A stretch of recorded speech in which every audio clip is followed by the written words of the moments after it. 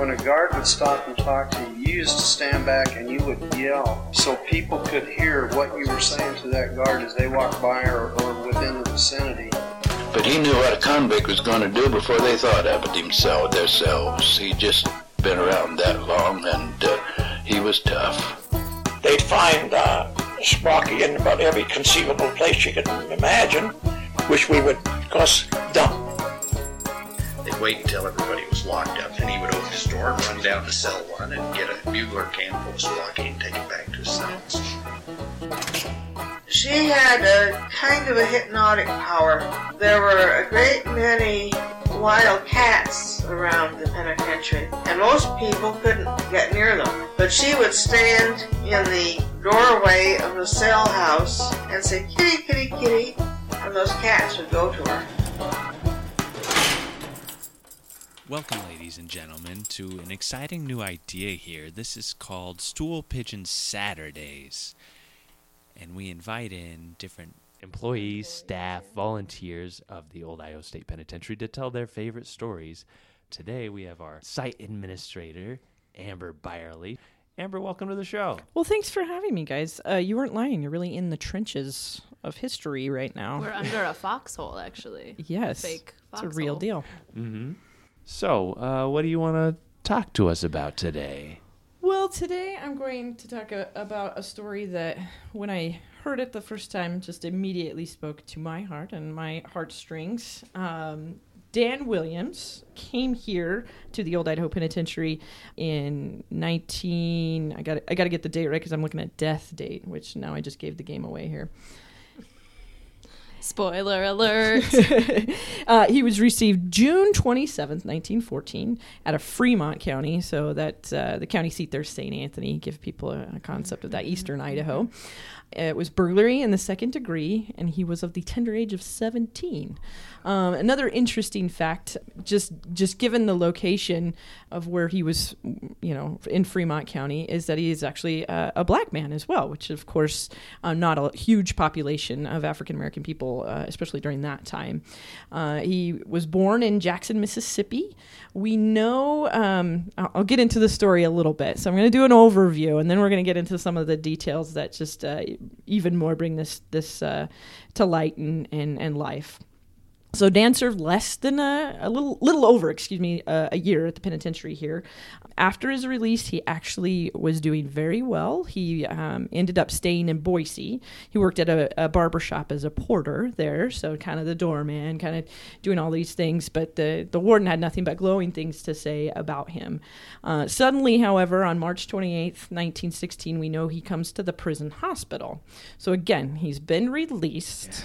Like he's no longer an inmate, no obligation to go to the prison hospital. So we don't know why he doesn't go to a hospital in Boise. You said he was completely released or just pardoned or paroled? He's paroled at this point, okay. But so obviously he's having to check in. That's why the warden knows that he's doing well. Right. But again, he wouldn't have had any obligation to come to the prison. So again, that's March 28th, 1916. And actually a week later, April 4th, he passes away. The official cause of death is tubercular meningitis. Yikes. And yes, I practiced that several times saying that. And so they go through the record because, of course, they leave, the next of kin, all that stuff. And he had listed an Andrew Gus Davis as an uncle in Mississippi. And so the warden, John Snook, he does his due diligence. He notifies as best he can through telegram, and he gets a note back. And it says, I don't know a Dan Williams, go ahead and bury there. So, of course, giving them the right to first refusal on remains and or direction on things. And so they say, okay. They bury him in the prison cemetery on April 8th, so just 4 days after he passed away. A month later, we see in the file that there's correspondence from the uncle that says, basically, wait a second, I realize now that my nephew, who I knew as Andrew Scott, yet I called him Jack. So we know him as Jack now, that he got into some trouble in Indiana, and after that had changed his name and been signing things Dan Williams because he kind of wanted a new start, didn't want that name attached or anything. So he said, I think actually this might be my nephew. Is there any way you can send me a photo or something to confirm that it is him? And so the warden actually does that. He says, of course, we'll send this to you. We have buried him. And so the uncle also asks, like, what were his final days like? It's just sort of this, like, did he ask about home? I mean, it's just this stuff that really wrenches at your heart of, like, that he very much loved his nephew and had missed him and had taken care of him. His parents, Dan Williams or Andrew Scott or Jack, his parents had died at a young age, and that's why his uncle had taken him in. So they do confirm. He says, yes, that's my nephew. And the warden said, well, actually, we just found out that there's an insurance policy that Andrew took out right before he passed away. And you're owed almost $395. And of course, the uncle said, really all we want is a proper burial for him. So he is the only known inmate that was buried in the prison cemetery, was disinterred, and his body was actually moved to the proper cemetery at Morris Hill Cemetery here in Boise. And that is where he is buried as Andrew Scott. Yeah. And so I think, honestly, this story speaks, it's kind of an interesting story just at face value, but really there's issues of race here. There's issues of communication in his time, understanding what brought people to Idaho. He obviously had worked for railroads, and that's likely what brought him here, what brought a lot of people of color to this region during that time. And then beyond all of this, just because this spoke to my heart so much, I did a little bit more digging, found some relatives in Mississippi. I said, I did what everybody else does. Let's be clear. We all start with Google. Yeah. Okay. And this You're making Andrew us sound like stalkers, boss. I found some relatives. Right? And it's like, how do you start that email? So I found you. Yeah. So I might have a relative of yours who was in course, but it was 1916. So, but no, I reached out to this woman who had a blog post. She's a genealogist in Mississippi, in particular, doing a lot of research in, I believe it's called Copiah County.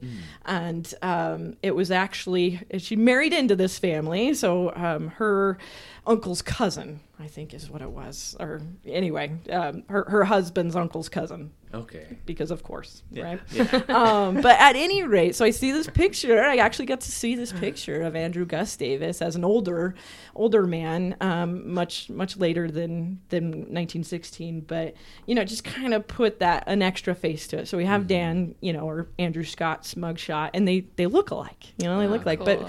But in my correspondence with her, I talked about, I can't lie and say that probably racism had something to do with the fact that he couldn't go to the hospital here in Boise, and just that's a stark reality, because it doesn't make sense otherwise why he wouldn't have just gone to a local hospital, knowing he's got an insurance policy, he's got these things that perhaps would be in place to take care of those sorts of things. Yeah.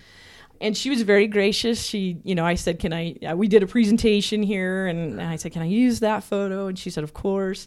I sent the inmate file. So what I appreciate about this story is just the connections that can be made, like that there's this direct connection now to these folks in Mississippi from Idaho. Right. And beyond that, she shared it with the local library, and now they have his file. So there's a more complete local story. Yeah. And that starts right here with just some of the research that we're doing. And, like I said, it really speaks to my heart that so many people did the right thing in a time period in which we would think they wouldn't. Right. We put so much prejudgments on the past in that way, and they really were. They were doing the right thing, and so I appreciate Warden Snook for that. And he seems like actually a really good man. Yeah. Mm-hmm.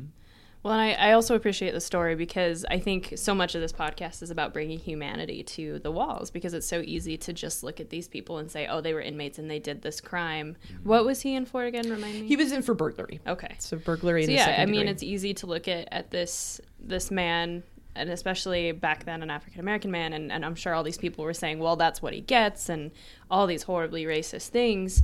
But at the end of the day, he was someone who had people who loved him and cared for him, and that's, I think, what I love about that story is that, you know, I didn't know that detail about his uncle wanting to know, like, did he talk about home before he died? Like, knowing, I maybe almost started tearing up because I'm just emotional. Well, and as we've done, which I'm sure you guys will talk about, you know, or have talked about and will talk about, all this research with the cemetery, you know, there's like the Statesman article where they did this article about the cemetery in like the 1980s. It was like the place of forgotten souls or something. These people were not forgotten necessarily. I don't want to say that some of the guys, we affectionately call them creeps. I mean, there were definitely some creeps here who did horrible, horrific things. But the overwhelming majority were people who definitely had a troubled past, but that served their time, did their time, just like Andrew, and still were connected and attached to this place in that way. So I think just the fact that it's got a little bit a brighter outlook on humanity. Yeah, I mean, I always search for those stories because, believe me, we know about the creeps. We know that they happen. And I think, you know, just in like on a personal note, like, you know, having an estranged family member, my father, and we were able to claim his remains. And again, the people that are searching us out are saying, well, nobody loved this guy, you know, or, you know, you don't have to take it if you don't want to. And it's like, there's a complicated story there, you know, and I'm human. And those are the questions that I'm asking. Is there anything else? Did he ask any questions about me? And so when you can make those personal connections, it brings the story to life on a level that, you know, just resonates more with people. And that's, I think, what your guys' goal is with this podcast. And we hope that when people come here, they make those connections. Absolutely. Nice work. Yeah. Good work, boss. What? Yeah. I love that you've really bridged the gap, you know, between his family.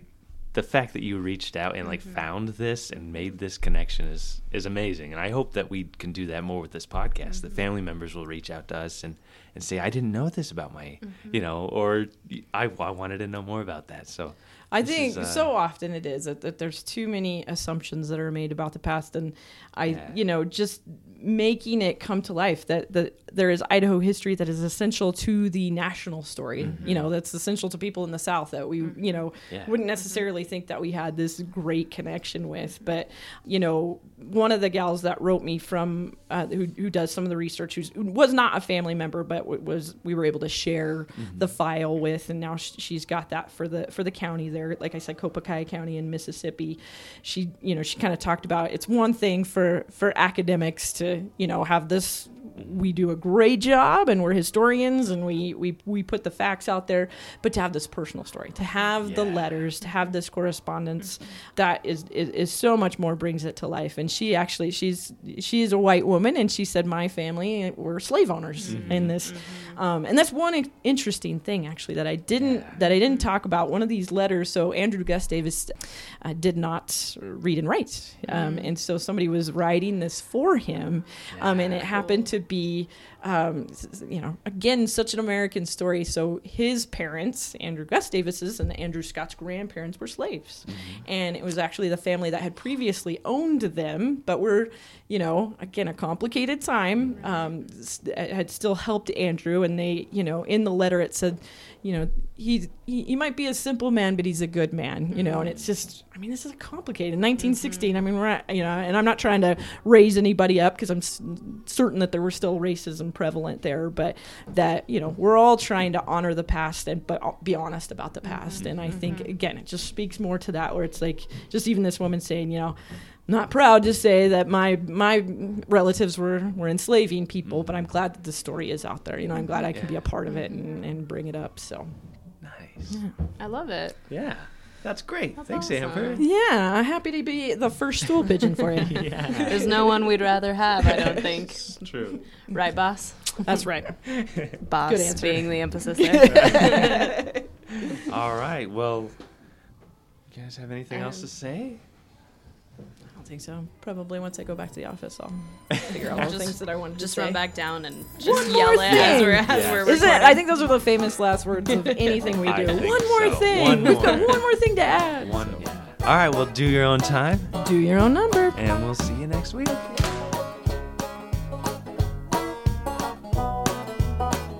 If If you enjoyed Behind Gray Walls, please rate, review, and subscribe so others can find our podcast.